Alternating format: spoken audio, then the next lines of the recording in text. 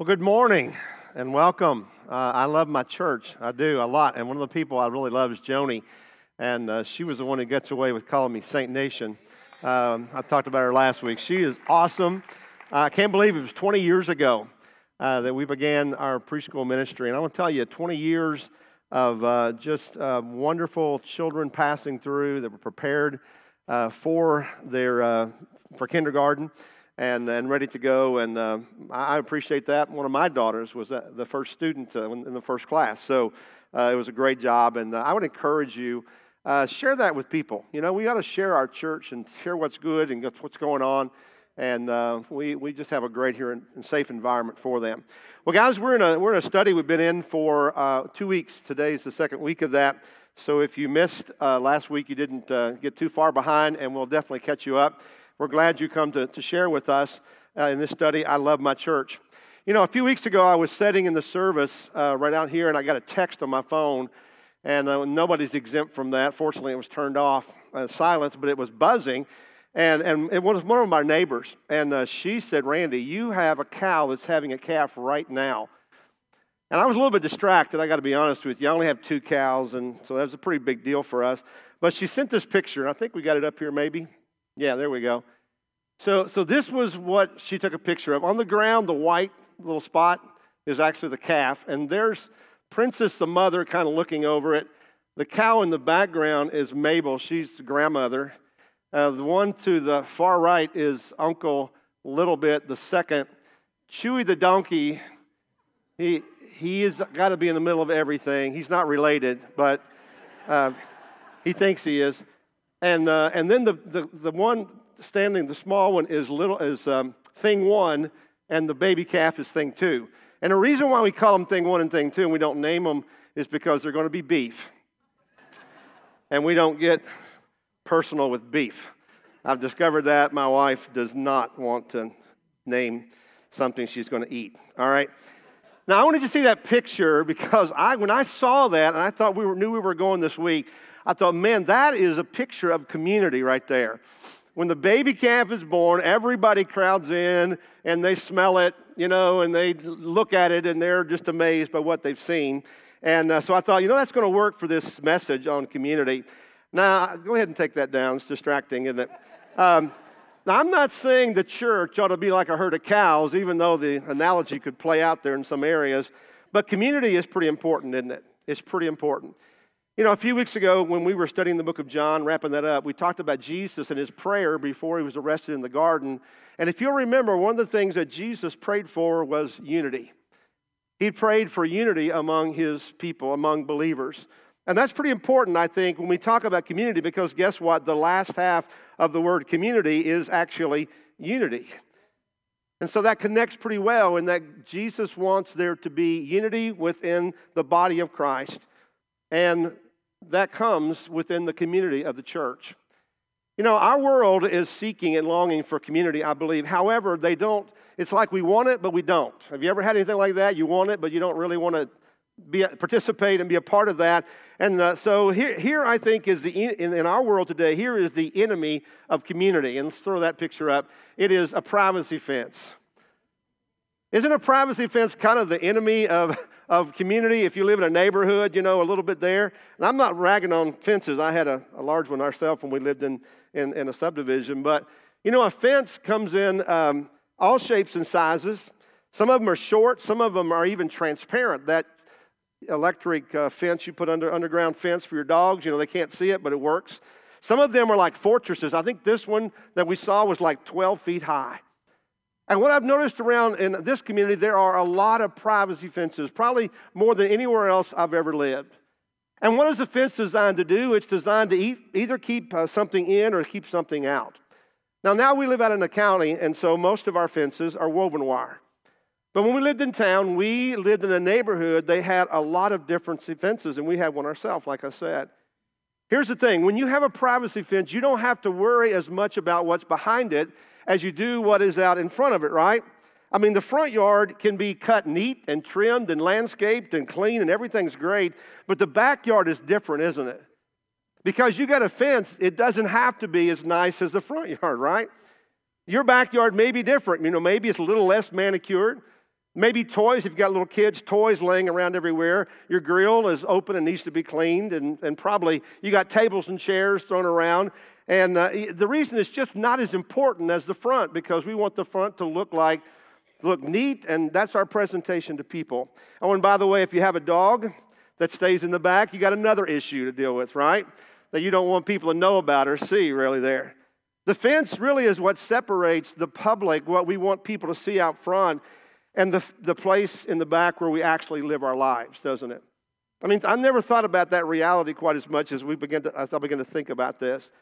So in the study that we're in now, we're talking about I love my church, and we're talking about God's plan for His church and how we've kind of lost that plan and we want to recover that plan.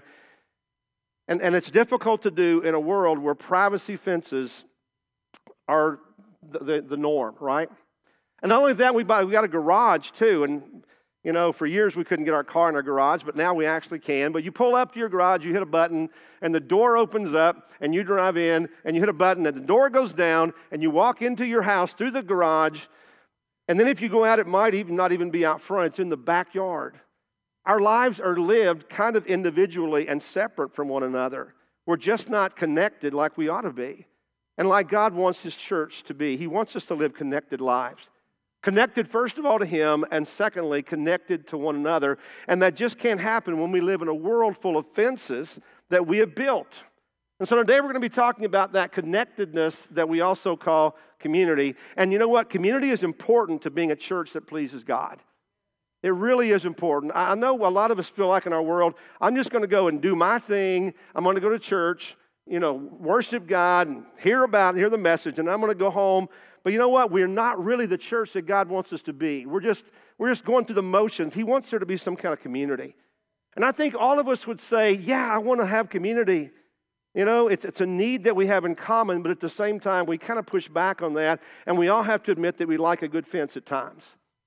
Because a good fence controls what people see in our lives. Out front of our lives, everything looks great, right? Nice, neat, all together. Even in church, we come together, we all look great, we wear nice clothes, and we wear a nice smile, and we come in and we pretend everything is fine. We pretend that everything is great, just like our front yard has this facade, inside. But we don't let people know. Somebody might say, how you doing? Doing great, which is what they want to hear, right? Because they don't want to go a lot deeper. We really don't want to go much deeper sometimes. So we like the front yard. We like to look out. Out front, things look great, nice, neat all together. But in the back, what happens? Everything is different, right? Everything is different. That's the real us in the backyard. And getting there happens only by invite. It's messy, isn't it? It's not as nice as what we say we are, profess to be. Some parts of our lives are not neat. And to be honest with you, there's some piles that we don't want anybody stepping in or messing with, right? Because we all have those issues in our life. That's the yard of our lives.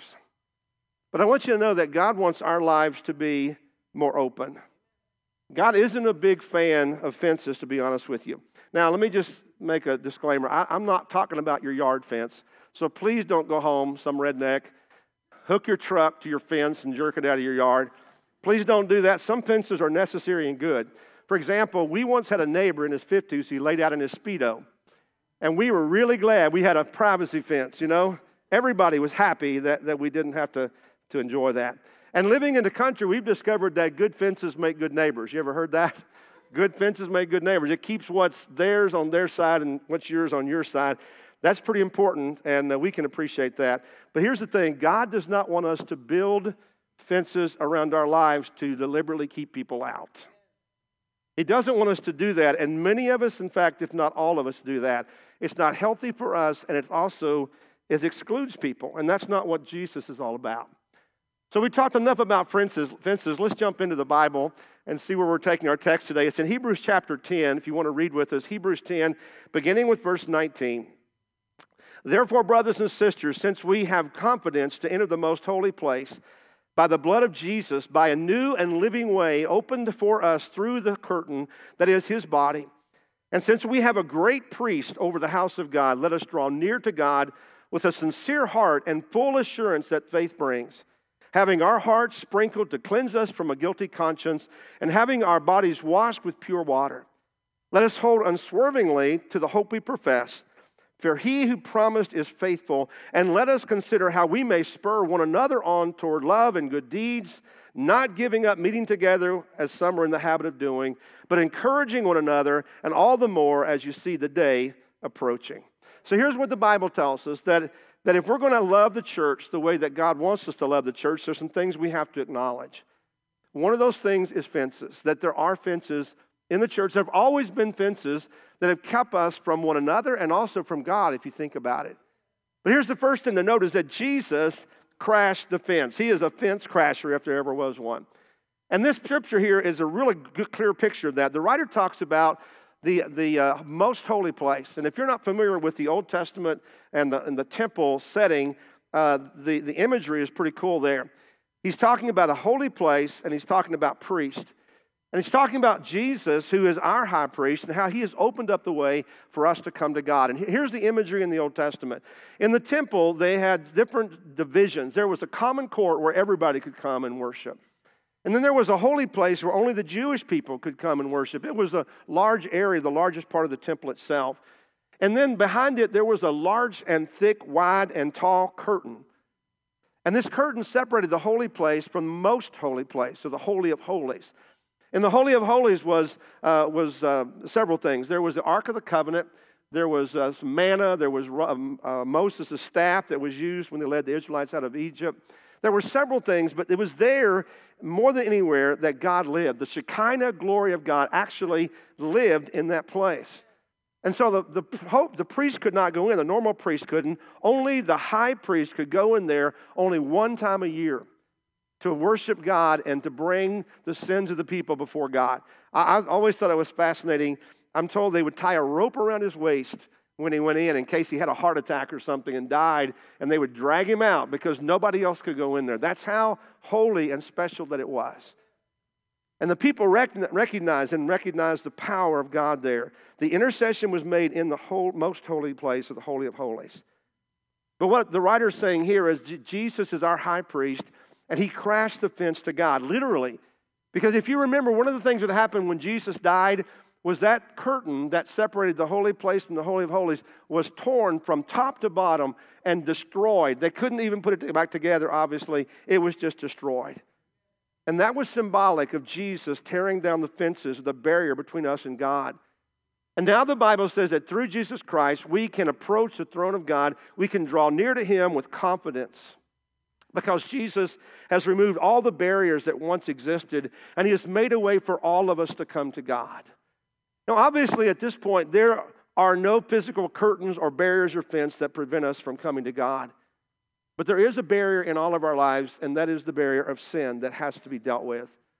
In Romans chapter 3, verse 23, it says, "For all have sinned and fallen short of the glory of God." Our fence becomes a barrier that separates us from God's holiness.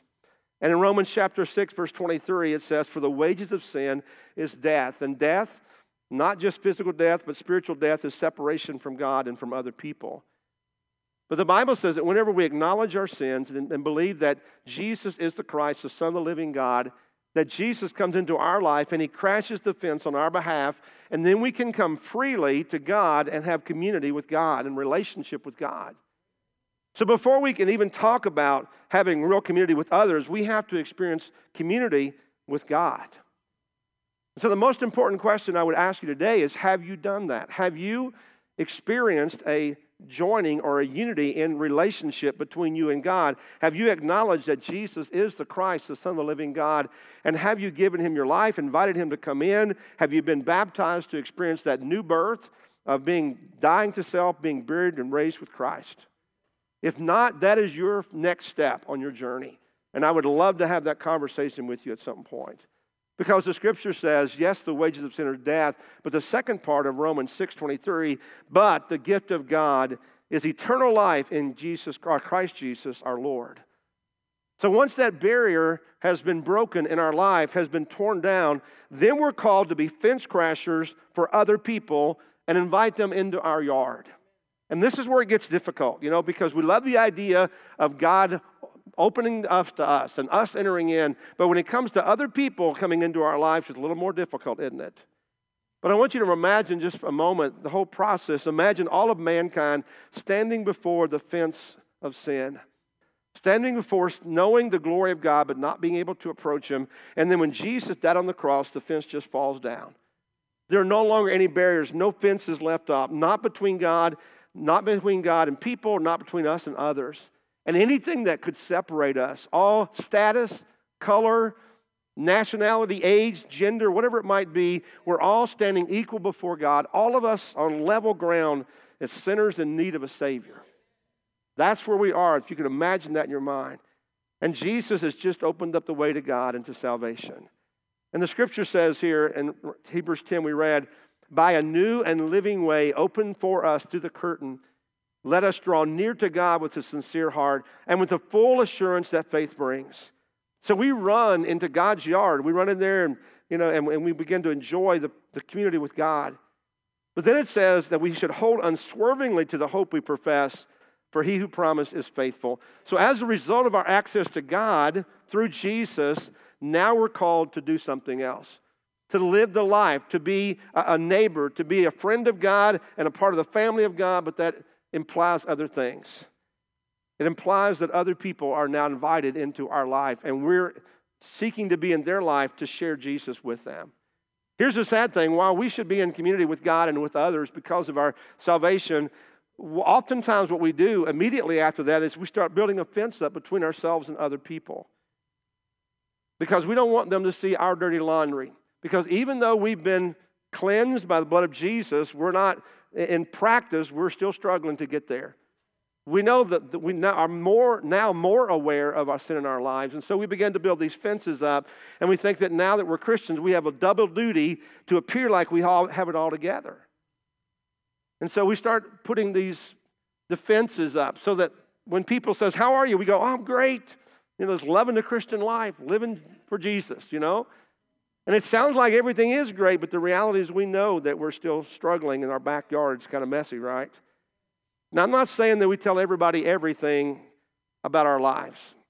There are people who give us too much information, right? Sometimes people do that and you don't even know what to do with it. What I'm saying is that when we come to know the Lord, and if we're going to love His church, we have to do so intentionally. And we have to intentionally love one another, and we can't do that behind a fence. And it's a hard thing to do. It really is, and all of us struggle with it. I will tell you, I would like for you to think that things are better in my life than they are. All right? So when you say, hey, Randy, you look like you got it all together. Sure do. Everything's great in my world. All right, how about yours? We all want that, right? We don't want to acknowledge that we're struggling with issues or relationships or whatever it might be. Here's what Paul, who we assume to be the writer of Hebrews, says about it. He says, you got to connect with people. He says, not giving up meeting together as some are in the habit of doing. And this is the verse that preachers use all the time. We use it to guilt you out and to make you feel guilty because you don't come to church every Sunday. And to try to keep you in line if you do. That's how we do that, all right? But in reality, Paul's not just talking about coming to church. That's kind of like the minimum thing. He's talking about something bigger here. And he's talking about more than just going to church. He's talking about doing life together. He's talking about living in community where you don't just know their face and know where they sit on Sunday morning, but you actually have a relationship with them. Community means authenticity. It means the sharing of ourselves with other people, a much deeper relationship that He's calling us to come into than just sitting in the chairs in the same room. It is so easy to do this. We come into church and we sit. If you sit in the back, you see a lot of the back of people's heads, right? You know what color the hair they have, or if they need to touch their roots or whatever it might be. But you don't know that person very well. You don't know what's going on in their world. You might not even know their name. A lot of you all are saying, well, who is that so-and-so who's sitting, that person who's got brown hair? I'm like, I don't know. There's a lot of people with brown hair. I don't know who that is. We can all be in one room. It doesn't necessarily mean that we've got community when we're in one room. He's calling us to something more than that. It means standing in somebody's yard and inviting them to come into our yard. And here's the hard part, not just the front yard, but inviting them to go into the backyard. In the backyard where things aren't so great in our life, where there's some weeds and there's stuff laying around, the shed needs painting. And we need to get real with each other and stop trying to hide from other people. Look at this picture up here. You guys probably recognize this guy, right? Yeah. There's Wilson. Remember him from Home Improvement? Tim the Toolman's neighbor. That's all we ever saw of him, and how many seasons there were. We never saw him. I don't think they ever saw him either. I don't think they would have known him if they met him anywhere. We seem to imply that he was just a neighbor that was there, that, when Tim was struggling with life, he would go out and Wilson would give him sound advice. But he didn't want to be seen, and they didn't care to see him or to know him any better. And so we never, as a viewing audience either. But we can be just like that in church, can't we? We can be like that. We can go to church together. We can see each other every Sunday, but we never see each other's whole face. We never see all of who they really are. And sometimes we hide from people, and sometimes we would prefer not to know that much about them, because then we feel like that might call us to do something about it, and we got to get rid of that. Because we don't know what personal struggles people are going through when all we're seeing is just a portion. We don't know their parent has a terminal illness, and they're trying to give care to that parent on a daily basis. We don't know that they're having problems in their marriage. We don't know that their kids are giving them fits. We don't know that they just lost their job or their health test came back. We don't know those things. And we're not going to know those things if we all live behind a fence, all locked up and lonely and safe, right? The Apostle Paul is calling us to more than that. And that's not how we're supposed to live as believers. He says, not giving up meeting together as some are in the habit of doing, but encouraging one another, and all the more as you see the day approaching. What does he say? We are to encourage one another, not just to greet one another, encourage one another, getting past the surface and getting past, that outside and share what we really are struggling with. We have a mentor program that we have begun. It's just in the early stages. And a few of us guys were kind of getting together. We broke up into groups of 3. And the 2 guys that I ended up with are awesome guys and already good friends of mine. I didn't negotiate. I didn't pull strings or anything. But I thought, I know these guys well. We've been known each other for years. But as we sat and we talked to each other, and each time we met for the first 3 times, we all kind of told our story. I thought, I didn't know these guys at all. I know who they are today a little bit, but I saw more as they dropped the veil. They dropped the front, what people see, and they share and brought me into their lives. And that's a great thing to do. We need that. We need to be seen and we need to see.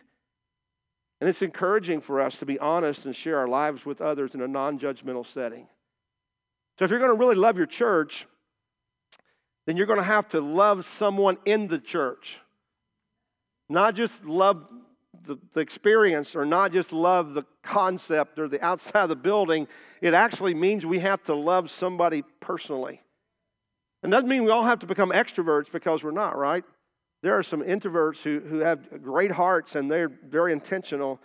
It means that we have to choose not to live in isolation. And I guess that thing I said a moment ago was that we have to be intentional about it. We have to be intentional. Here's what Paul says: let us consider how we may spur one another on toward love and good deeds. And the word consider means that we contemplate or we strategize, that we think about it, that we don't go through life isolated, but we intentionally plan out ways to experience community with one another. And one of the ways that we do that, we do it in a lot of ways here. On Sunday morning, we encourage people to fellowship, obviously. We encourage you to greet our guests that are out there. But it goes beyond that. We have classes that meet both hours. We have classes that meet at 9:30 and then at 11.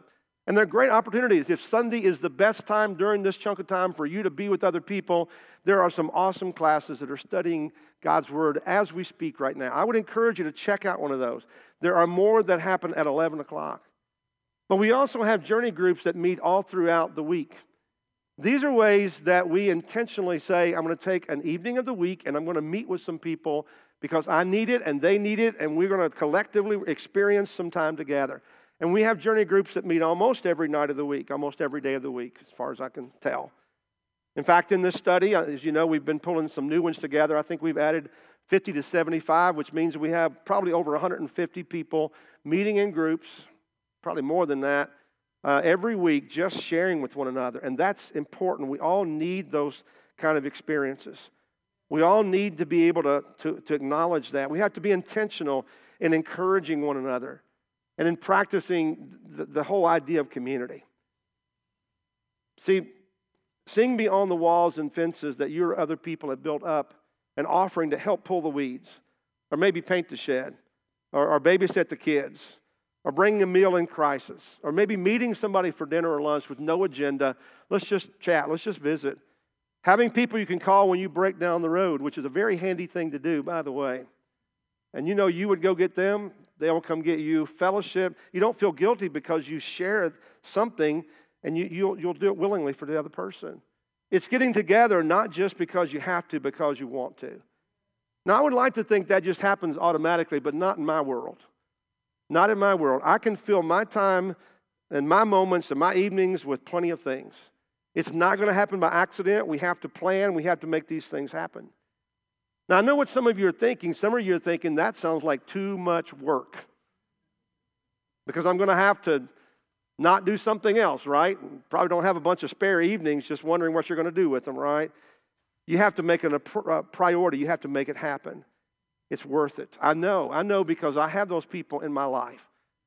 I've been blessed to be in relationships and community with a lot of people over the last few years, and it's great to have that. And I will do whatever I can do for those people or anyone, but I don't know what's going on in your world, and you're not going to call me in most cases. You know, what I've discovered in the last 30-some years of ministry is that things have changed a lot. We're much more independent. Some of you people will go in and have a major surgery and never, ever let me know. It hurts my feelings. Now, I feel bad because I love to minister to you, but I don't know. I find out later, something's happened. The church has changed a lot.